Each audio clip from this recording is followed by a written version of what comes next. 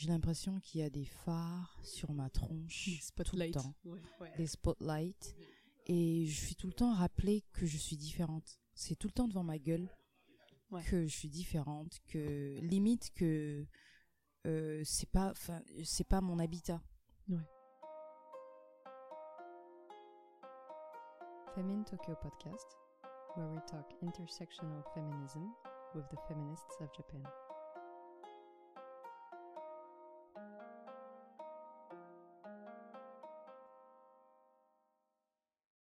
Épisode 7, Japon, gaijins, hégémonie. Partie 1.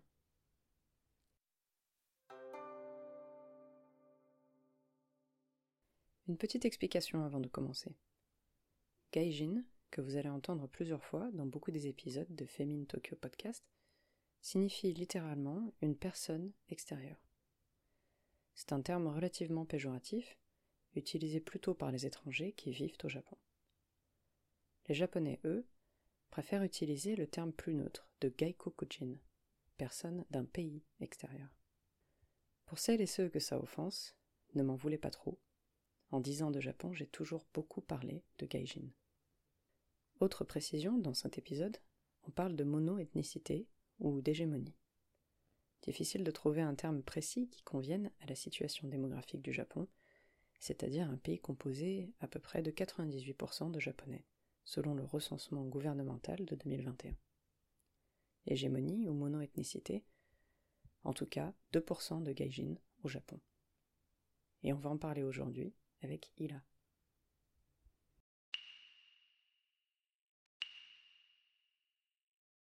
Salut Hila, merci d'être venue pour le podcast, comment ça va?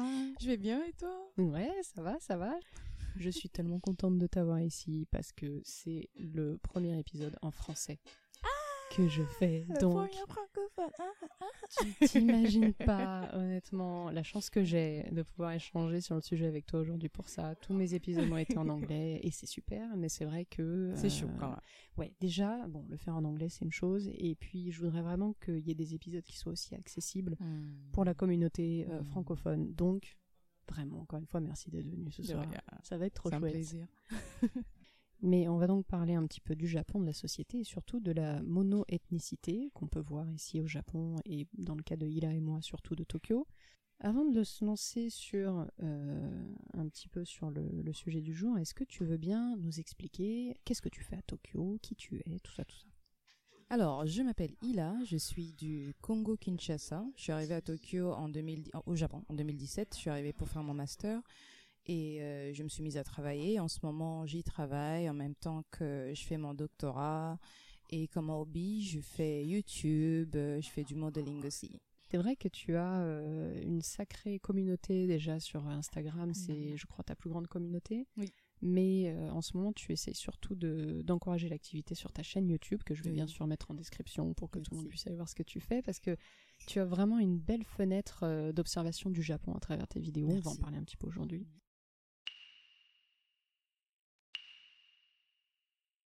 J'aimerais qu'on parle un peu toutes les deux d'une expérience qu'on a traversée il n'y a pas très longtemps, c'est-à-dire qu'on a cherché des appartements à Tokyo. Et je crois que c'est un peu la situation la plus emblématique quand tu es une étrangère au Japon. Donc si tu veux, on en parle. On fait un petit échange, on en a déjà parlé un petit peu avant, mais on va se relancer dedans. Donc moi, pour le contexte, j'ai cherché un appartement il y a 10 mois, en janvier 2022, parce que je changeais de boulot, etc. Donc je devais trouver un nouvel appartement. Ça a été un cauchemar. Vraiment, j'y ai passé 2 semaines, 3 semaines non-stop à faire 3-4 appartements par jour après le travail. Et ça a été vraiment un bazar pas possible. Et toi, c'était quand que tu as cherché un appartement? Alors, ça va faire 1 année et quelques mois, on va dire. Mais ça va pas être la première fois parce que depuis que je suis au Japon, j'ai le malheur de changer des appartes. Je pense, je change d'appart tous les 2 ans. Pour vous expliquer un petit peu en gros comment ça se passe. La galère au Japon, c'est qu'il faut absolument passer par une agence. Les agences immobilières sont omniprésentes et sont très soutenues par la loi japonaise, ce qui fait que c'est difficile de les éviter, c'est possible, mais c'est très très dur. Et moi, l'erreur que j'ai fait, entre guillemets, ce qui m'a donné mon expérience, c'est que j'y suis allée comme une japonaise. C'est-à-dire que je suis rentrée, j'ai cherché avec Sumo, qui est une application qui permet de chercher des appartements. Je recommande pas. Non, je recommande pas non plus du coup, pour avoir testé le truc. Et j'y suis allée comme si j'étais japonaise. Et en fait, la première chose que tu vois quand tu rentres dans une agence immobilière, c'est que quand tu demandes ton appartement, alors il faut t'enregistrer, etc. avec eux, immédiatement, tu as un peu plus de la moitié des appartements qui disparaissent quand tu es étrangère. C'est pas une blague. Il y avait une époque au Japon, ça se fait moins maintenant, mais il y avait une époque où les annonces sur les vitrines des agences immobilières pouvaient le dire officiellement, pouvaient dire officiellement pas d'étrangers, gaijin, dame, gaijin, NJ. Ah oui. Ça arrivait. Ils l'ont dit direct. Mais oui, mais c'est ça en fait. Et ça, c'est très représentatif de la situation au Japon. C'est-à-dire que moi, après m'être rendu compte de ça, de cette sélection, de ce tri sur le volet à ta tronche, en fait, parce que c'est comme ça que ça marche, je me sentais déprimée, je comprenais pas pourquoi, je me disais c'est bizarre, je me sens triste, etc. Et je me suis rendu compte au bout de quelques jours, je me suis dit mais c'est parce que ils sont en face de toi, ils te regardent et ils te regardent droit dans les yeux avec un sourire, ils te disent ah t'es étrangère donc non, gaikokujin dakara dame, tu vois. Et en fait c'est ça qui est très représentatif de la situation au Japon en général avec le racisme, c'est que c'est normal. Oui. C'est-à-dire que ils sont soutenus par la loi. C'est ça. Ils sont soutenus par la loi, ils savent très bien qu'ils n'auront pas de problème à faire ça. Et donc, le manque de compassion, en fait, le manque de gentillesse, de dire, on sait que ça craint, mais bon, on va te trouver un appartement. Moi, j'ai vraiment beaucoup ressenti le shogunai, il n'y a pas le choix. Voilà, t'es étrangère, donc t'auras pas cet appartement. Et après, tu te retrouves avec une toute petite sélection d'appartements, quoi. Mon premier choc, donc juste après les études, quand j'ai commencé à chercher un appartement, je suis tombée sur l'amie d'une amie, une japonaise, qui voulait avoir une coloc. Alors comme elle vivait déjà dans son appartement, elle avait sa sœur qui avait changé de pays, je pense, et du coup elle voulait une coloc. Et elle est tombée sur moi, et moi je commençais mon boulot, j'avais à peine fini mes études, j'étais bien stable, j'avais pas encore compris ce qui allait se passer. Donc je suis allée chez elle et j'ai rencontré tout le beau monde qu'il faut rencontrer parce que même si tu es en coloc, il faut voir avec le bailleur, tout ça, je sais pas. Ouais. Donc j'ai signé tous mes contrats et tout. Et à un moment donné, je pense que c'était après 6 mois, il était 2h du mat, j'étais tranquille dans ma chambre, elle avait sa chambre. Elle a frappé à ma porte et elle m'a dit, écoute, je dois te parler. Ouais. J'ai dit, ok, coloc, 2h du mat, qu'est-ce qui se passe? Elle me dit, au fait, le proprio, il m'a demandé de te demander de... J'arrive même pas à parler tellement c'est de l'émotion. C'est douloureux, oui, bien sûr. En fait, elle m'a foutu dehors. Et moi, j'ai essayé d'essayer de comprendre, mais qu'est-ce qui se passe? Parce que je pensais que moi et elle, on était bien, on était tranquilles. Et donc, elle m'a dit que le proprio, il s'est rendu compte qu'il ne voulait pas avoir les étrangers dans tout son bâtiment. Ouais, d'accord. Et moi, j'étais sous le choc. Je me dis, au fait, là, j'ai signé le contrat, même si je suis en colocation, et tu me dis à 2h du mat que je dois sortir de ton appartement parce que le proprio s'est soudainement dit qu'il ne veut pas d'étrangers parce qu'il y a un autre étranger qui a fait je ne sais quoi dans le bâtiment. Et c'est devenu ta faute, quoi. Oui. C'est ça. Elle m'a dit oui, et en plus, t'as moins d'un mois. Ouais. Mais direct, froid comme ça, sur ma face. Ouais. J'ai dit, ok. Gros choc, ouais. Gros choc. Là, je savais même pas. Là, il me faut une solution parce que je dois avoir un toit sous la tête. Bien sur sûr, la tête. Bien sûr. Mais ça m'a pris des semaines à comprendre ce qui s'est passé, à comprendre qu'est-ce que j'ai fait. Parce que du coup, tu te sens coupable. Tu te dis, qu'est-ce que j'ai foutu? Je mets jamais de la musique dans cet appartement. Je rentre jamais tard. Qu'est-ce que j'ai foutu qui fasse sentir un bailleur random qu'il ne veut plus de cette femme noire là dans cet appartement 201 là. Je veux plus de cette femme. Qu'est-ce que j'ai remis ma vie en question, sauf que c'était pas de ta faute, quoi. Exactement. Et c'est là que mon cauchemar a commencé parce que après ça je devais chercher un appartement. Ça souligne ce qu'on disait, c'est-à-dire qu'ils ont le droit. Ils ont le droit.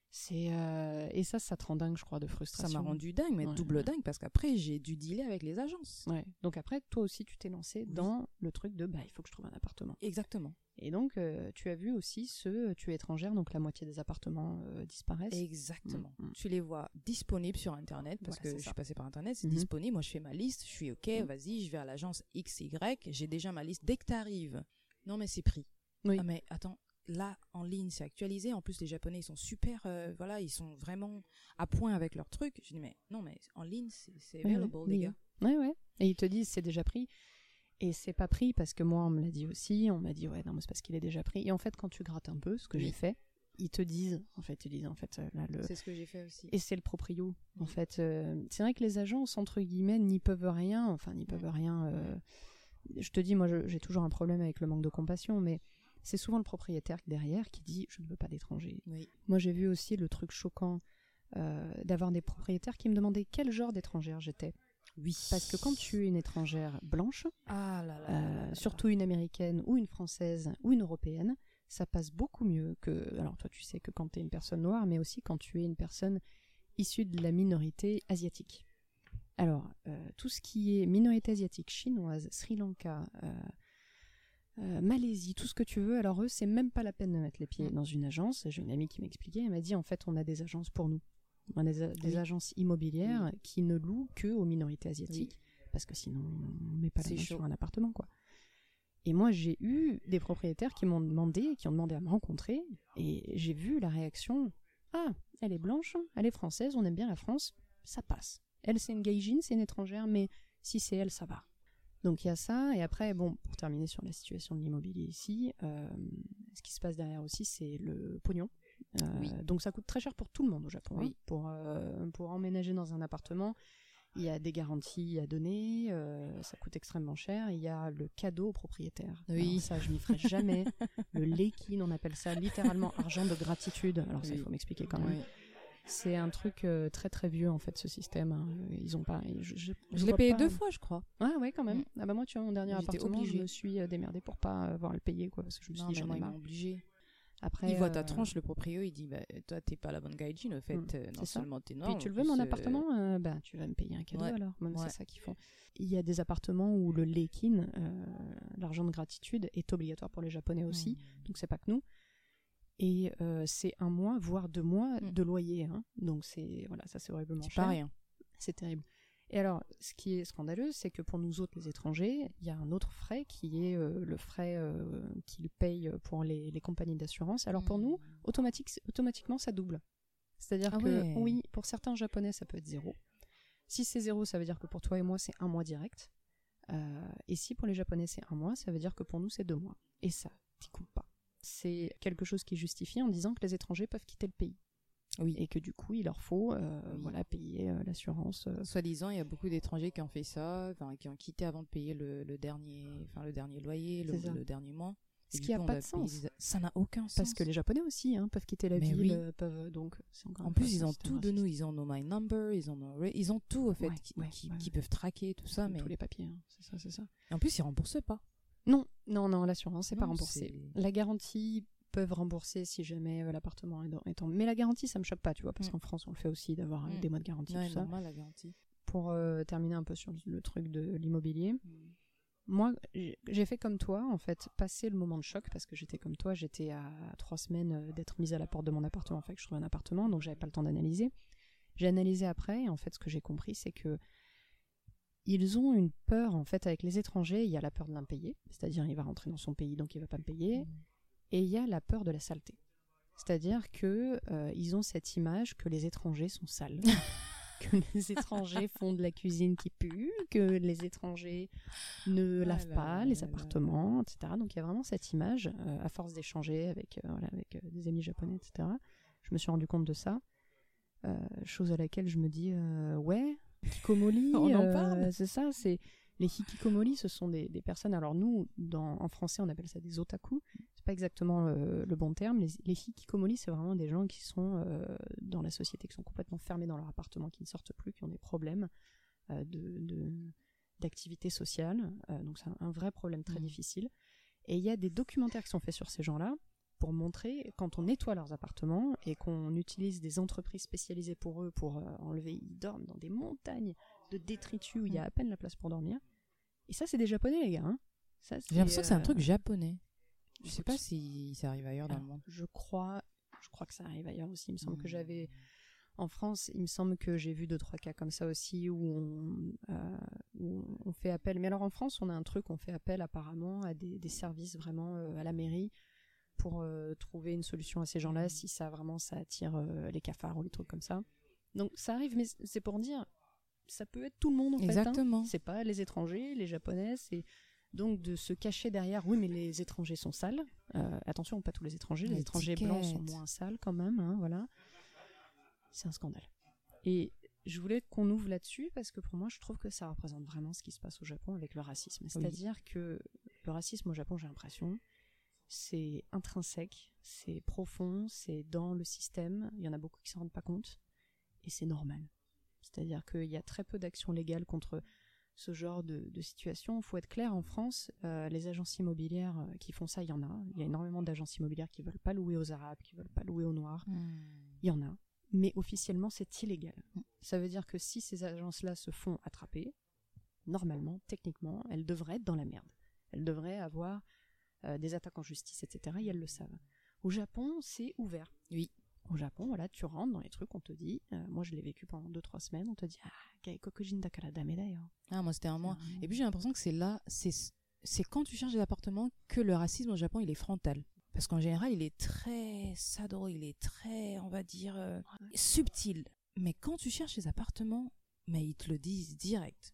Je crois qu'en fait, quand tu vis ta vie de tous les jours, je pense que tu t'en rends pas compte. Et quand tu as 2-3 petites situations où là, t'es confronté à la race, là, tu te rends compte que en fait, le racisme est présent et ressort quand t'es confronté à ça. Oui. On va en parler un peu plus d'ailleurs avec 2-3 interactions derrière. Il me semble que tu m'avais parlé d'une question qu'on te posait assez fréquemment qui était « Est-ce que tu as un instrument de musique ?» Tu veux parler de ça un peu ? Oui. Alors, je recherche un appartement et puis il y a un agent, on m'avait attribué un agent pour me faire un peu me montrer les appartements à gauche à droite. Ouais. Et j'ai piqué un appartement, je me suis dit celui-là il me va bien, j'ai dit à l'agent vas-y, j'aime bien cet appartement. Et après l'agent il n'arrêtait pas de me demander est-ce que tu as un instrument de musique ? Il m'a demandé 3 fois est-ce que tu as un instrument de musique ? J'ai dit non, j'ai pas un instrument de musique. Ça c'était dans l'agence. Et dès qu'on a pris la voiture pour aller voir l'appartement, il m'a demandé est-ce que tu as un instrument de musique ? J'ai dit mais j'arrête pas de te dire que non. Oui. Et on arrive dans l'appartement, je visite, j'ai dit c'est ok. Et avant de partir, il me redemande est-ce que tu as un instrument de musique ? J'ai dit mais putain. C'est ouf quoi. Ça c'est un truc de malade ça. Oui. Et il me dit non mais c'est parce que je pense que le bailleur il a eu des mauvaises expériences avec des Nigérians et des Ghanéens qui étaient des musiciens. J'ai dit ok vas-y fais le lien, vas-y je suis tout le Ghana déjà, je suis tout le Nigeria, ok vas-y c'est pareil je suis du Congo, allô. Il m'a appelé après parce que je suis rentrée, je pense qu'il m'a appelé après 2 jours pour me dire il a fait genre il était de mon côté mais tu sais faites le proprio il a dit non, mais t'inquiète pas, hein, c'est juste qu'il veut pas d'étrangers. Je suis de ton côté, c'est pas de ma faute, tu sais, il a eu une mauvaise expérience avec les. Je dis mais les gars, mais ça n'a rien à voir avec moi. C'est pas parce que j'ai ma tronche que je suis musicienne. Non, en général non. Alors, je te rejoins vraiment là-dessus. Mais c'est vrai qu'il me faisait ça aussi, moi, quand je cherchais des appartements, ils avaient ce truc de dire c'est le proprio, tu comprends. Et t'avais envie de dire, mais que ce soit le proprio ou pas, c'est vous, notre contact. Exactement. Moi, vraiment, pour terminer ça, je me souviens, quand je cherchais un appartement que j'étais pas bien, ce qui me touchait le plus, c'était... je sais que je peux pas, tu vois, blâmer l'individu, le mec qui me fait visiter les appartements. Je peux pas le blâmer lui, c'est pas de sa faute, la politique, le système, tout ça. Mais le manque de compassion, en fait. Le manque de... On reconnaît... Tu vois, j'aurais voulu qu'il y ait un mec, un jour, qui me dise... Franchement, ça craint. Franchement, là, ce système qu'on a au Japon, où on se permet de dire non aux gaijins, aux étrangers, etc., ça craint. Je suis de ton côté, je vais t'aider à trouver un proprio qui n'est pas comme ça. Tu te retrouves toute seule. T'es toute seule, t'as pas du tout de compassion. Ils sont vraiment en mode, c'est normal. T'es une étrangère, donc les propriétaires peuvent te refuser et ferme ta gueule, en fait, quoi. Débrouille-toi. C'est ça. Non, mais j'en ai vraiment chialé. Et ça a vraiment affecté ma santé mentale parce que j'étais en même temps en train de chercher un nouveau job. Et je cherche un nouvel appartement, je m'y attendais pas. Ça veut dire des dépenses que tu n'avais pas prévues. Et tu tombes sur des dépenses qui n'ont même pas de sens parce que tu dois payer des doubles et des triples, des fees qui n'existent pas et qui arrivent là. Tu comprends pas, c'est tout en japonais. Tu comprends pas, c'est tout en japonais. Le contrat, il a 10 000 pages. C'est des kanji, tu vois que les chiffres et c'est absolument absurde. Ouais, c'est ça. Et puis alors, c'est vraiment ça te plonge dans la tristesse parce que c'est dur. Quand tu comprends pas le japonais, tu te sens bête. Mais le truc, c'est que t'es seul, au fait. T'es devant un système et qui dit, au fait, c'est ta faute. T'es conne, débrouille-toi. Si t'arrives pas à trouver un appartement, soit t'es homeless, soit tu dégages de mon pays. C'est ça, rentre chez toi. Rien à foutre. C'est ça. Et je crois vraiment que le ressenti de cette injustice et de l'absence de conséquences, en fait, a été assez difficile à process, je pense, dans le truc.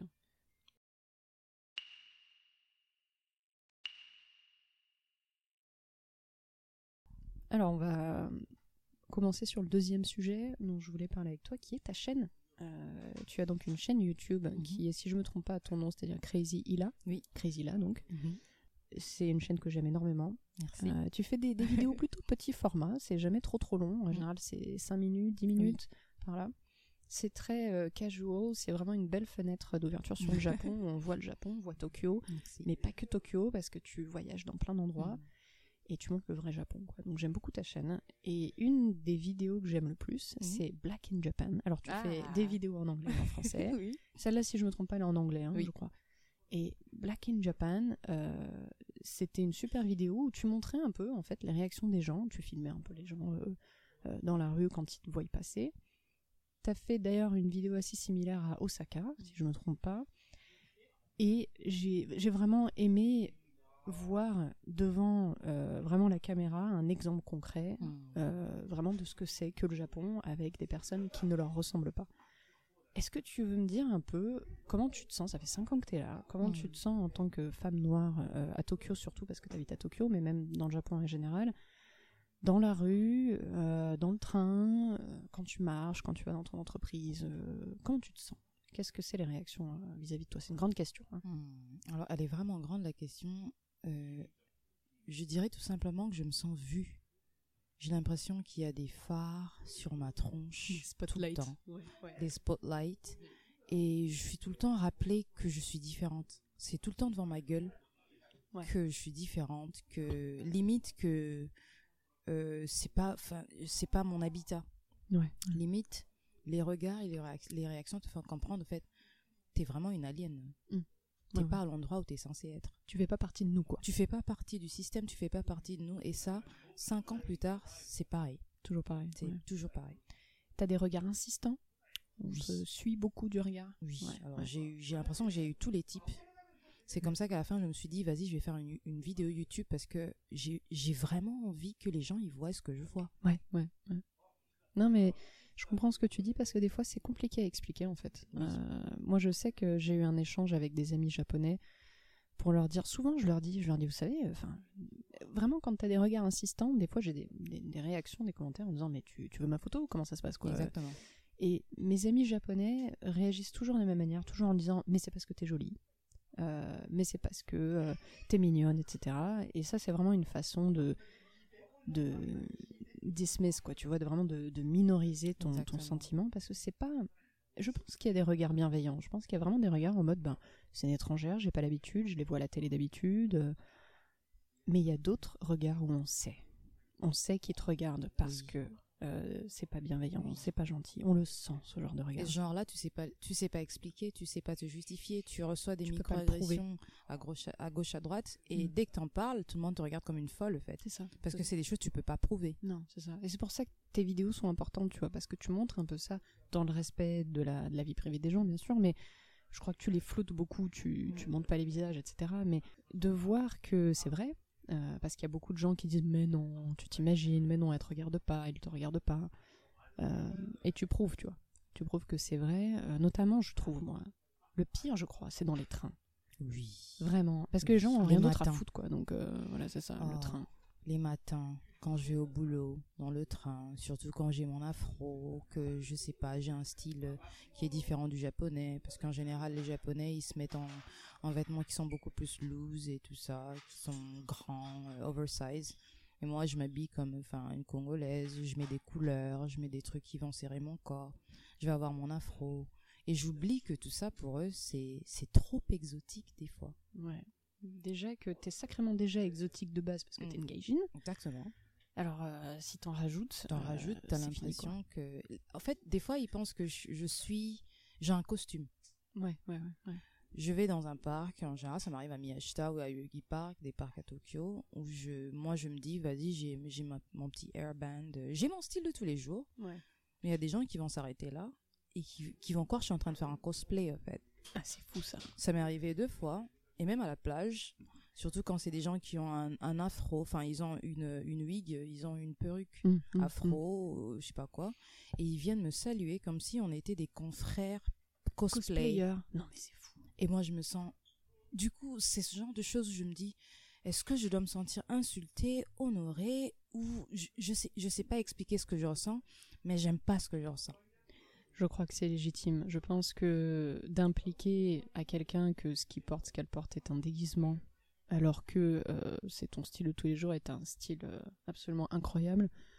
Enfin, toi, t'as une signature, quoi. Je veux dire, j'aimerais avoir ne serait-ce que 10% de ton fashion sense. Mais je crois que c'est légitime ton sentiment, parce que quand quelqu'un s'approche de toi pour dire mais donc sympa ton costume, tu dis mais donc c'est comme ça que je m'habille tous les jours, hein, c'est mon identité, hein, donc ouais, j'ai ressenti ça aussi plusieurs fois, parce que j'ai aussi un style qui est différent des femmes japonaises, parce que quand t'es une gaijin, quand t'es une étrangère, forcément t'es différente. Notamment, moi souvent ce qui change beaucoup pour moi, c'est au niveau de ma poitrine, parce que j'ai quand même une forte poitrine. Et ça m'embête pas de mettre des décolletés ou des trucs comme ça, voilà. Ça les choque. Ouais, ça choque. Il y a beaucoup de regards insistants, pas forcément pervers, que, mais en tout cas, ils regardent beaucoup. Oui. Et puis après, je veux dire, entre toi qui es une femme noire, moi qui suis blonde aux yeux bleus, on détonne vraiment. Et dans les trains, surtout, je trouve, comme ils ont rien d'autre à faire, s'ils regardent pas leur téléphone, c'est surtout les vieux, surtout les Oji-san, les Obajan. Ils regardent, mais sans complexe, quoi. Ils te fixent du regard. Ils n'osent même pas, en fait, quand il y a une espèce de eye contact, donc tu le regardes, j'ai vu que tu m'as vu, ouais. Mais il n'hésite même pas. Il va pas retourner son regard, il te regarde, le mec. Tu te dis, mais il se passe quoi, là?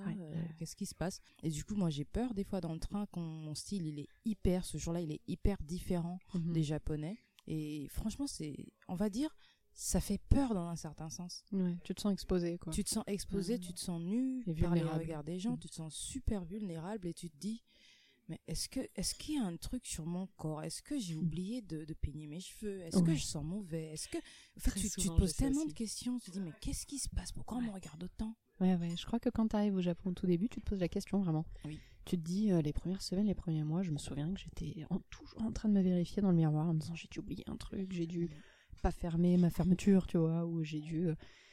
Et au bout d'un moment, tu t'habitues, mais moi, j'ai toujours des jours où je suis plus fatiguée que d'autres, où je suis plus énervée que d'autres, et où ces regards-là, je les accepte moins. Il y a des jours où je les remarque pas, et il y a d'autres jours où j'y arrive pas. Moi, il y a des jours où j'y réponds, en fait. Ouais. Je fais un signe, il se passe quoi, au fait, les gars? Ouais. Quand tu me regardes. Mais surtout quand ils font un double take. T'as jamais eu ça? Oui. Les mecs qui te voient une fois, qui y pensent pas, et puis qui réalisent que t'es une étrangère et que toi t'es une femme noire, et qui se retournent une deuxième fois. Ouais, en général, pour moi, c'est les vieux. Ouais. Oui. Ah, il faut beaucoup ça. Et surtout quand j'ai un décolleté. Évidemment. Ce qui est hyper normal pour moi. En plus, ça va pas être un décolleté plongeant, ça va être un décolleté, vas-y. Classe, quoi. Ouais. Mais là, t'as les regards, que ce soit l'été, l'hiver, ils sont en mode... ils te fixent. Ouais. Il n'y a pas de filtre. Pas du tout. Et d'ailleurs, ça se ressent, je trouve, avec les gamins, du coup. Je pense que les gamins fixent énormément du regard au Japon. C'est dommage que tu sais pas les filmer parce que c'est illégal, mais j'ai tellement des cas avec les gamins. Mais d'ailleurs, dans ta vidéo avec Osaka, il y a eu un petit passage avec des gosses qui sont venus. Bon, ils étaient plutôt gentils, hein, mais c'est vrai qu'ils ont aucun filtre social, où ils sont vraiment en mode...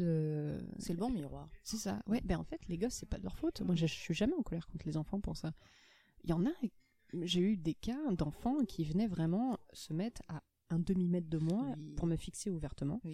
J'ai envie de dire, ouais, mais quand tu vois les adultes, c'est normal que les gosses fassent pareil, quoi. Et les parents qui sont souvent là ne disent rien. Moi, je les fais pleurer, par contre. Ah ouais, très bien. Ils pleurent tout le temps. J'ai encore dans les rayons, ils pleurent, ils vont chercher les parents. Dans les trains, ils vont me pointer du doigt. Alors, ça, c'est arrivé 2 ou 3 fois et j'étais tellement gênée. Bon, je me suis mise à filmer, évidemment. La vidéo, elle est sur TikTok, je pense. Mais j'avais flouté le petit gamin parce qu'il pleurait tellement dans le train. Mais c'était parce que parce que je suis noire, parce que je pense dans ce qu'il a regardé ou je sais pas quoi, la peau noire, c'est peut-être, je sais pas, le vilain de l'histoire. Et il me pointait du doigt, mais son papa, il était sur les genoux de son papa, qui essayait de mettre son bras down. Ah, mais arrête. Mais il disait kawaii, il montait, me pointait du... Il pleurait au point que j'avais pitié du mec. Limite, tu te dis, excuse-moi, quoi. Excuse-moi d'être là assise. Mais j'étais là, je faisais genre, hi, hey. Je suis humaine, allô, calme-toi. Mais les gamins, c'est ça, en fait. Et t'as pas vu une explication du papa? Pas du tout. T'as pas vu le père dire, non, écoute... Il avait honte. Il avait honte de son fils. Mais bien sûr. Dans ce sens-là. Et il essayait de faire honte. Parce que tout le train, du coup, était en train de nous regarder. Mais, tu m'étonnes. Mais là, le problème, ce qu'il faudrait que ce papa sache, c'est que c'est pas de ton fils qu'il faut que t'aies honte, hein, c'est de toi. Hein. Oui. À Parce quoi que il est exposé, ce gamin? c'est ça, je veux Qu'est-ce qu'il dire, regarde? les gosses qui font des trucs comme ça vient Oui. des parents, hein, Oui. c'est une réflexion de l'éducation des parents. Et moi, ce qui me choque dans ce genre de situation, alors, moi, ça m'est jamais arrivé, j'ai eu la version édulcorée qui est les gamins qui te fixent, mais les parents le voient quand les gamins font ça. Et ce que je ne comprends pas, moi, ma mère me l'a fait plusieurs fois quand j'étais petite. Avec ma mère, quand j'étais toute petite, on est allé à la Gay Pride. Et on a vu des couples homosexuels qui s'embrassaient. Moi, toute petite, j'ai tout de suite demandé à ma mère qu'est-ce qu'ils font les deux monsieur, pourquoi ils s'embrassent, etc. Ma mère s'est accroupie à mon niveau, je m'en souviens encore, et elle m'a dit ils s'aiment. Donc c'est voilà, beau, ça. c'est ça. Et en fait, c'est ça qu'il faudrait que certains parents réalisent, c'est de se dire mais prends ton gosse, voilà, concentre-le sur toi, dis-lui voilà ce qui se passe. Là, t'as pas un comportement qui est ok. Mais vraiment le fait qu'ils ignorent en fait, c'est-à-dire qu'ils attendent que ça passe et qu'ils confrontent pas le gosse. Pour moi, c'est ça le problème, parce que du coup, le gosse recommence, et ça donne des adultes qui te dévisagent après. Donc la boucle se rompt jamais. Elle est normale. C'est ça. Le kid, l'enfant est censé réagir comme ça parce que tu sais d'où ça vient, et moi je sais d'où ça vient parce que je les confronte souvent, les parents. Des fois je fais ça indirectement, quand c'est dans des parcs, je vais vers l'enfant qui est en train de chialer, de crier, mais j'essaie de le faire comprendre. Regarde, c'est une main, j'ai une main, t'as une main. En fait, j'essaie de faire passer le message aux parents que tu peux juste faire ça, quoi. J'essaie de saluer le gamin, de lui montrer, il essaie de toucher mes cheveux, et je leur fais comprendre on est pareil, on est des humains. Mais si les parents trouvent que c'est normal, je pense que ça va pas changer. Ça va. Le Japon, franchement, il est grave en retard. Il est grave en retard pour un pays développé, first world. Il y a tellement de trucs, t'as l'impression qu'ils sont 20 ans en arrière. Sur le plan social, beaucoup. Oui, tu te dis, mais il se passe quoi? Sur le racisme, vraiment, il y a un manque de communication. Non, mais comment un gamin en 2022 ne sait pas qu'il existe des humains noirs? C'est ça. Qu'est-ce qui se passe quand il voit une femme noire, ça c'est terrible. Il est terrifié, il tremblote, il pleure sa race. Tu te dis, mais le pauvre. Ouais, c'est toi la victime du truc, c'est toi qui te sens mal, c'est derrière. Non mais c'est quand même un comble.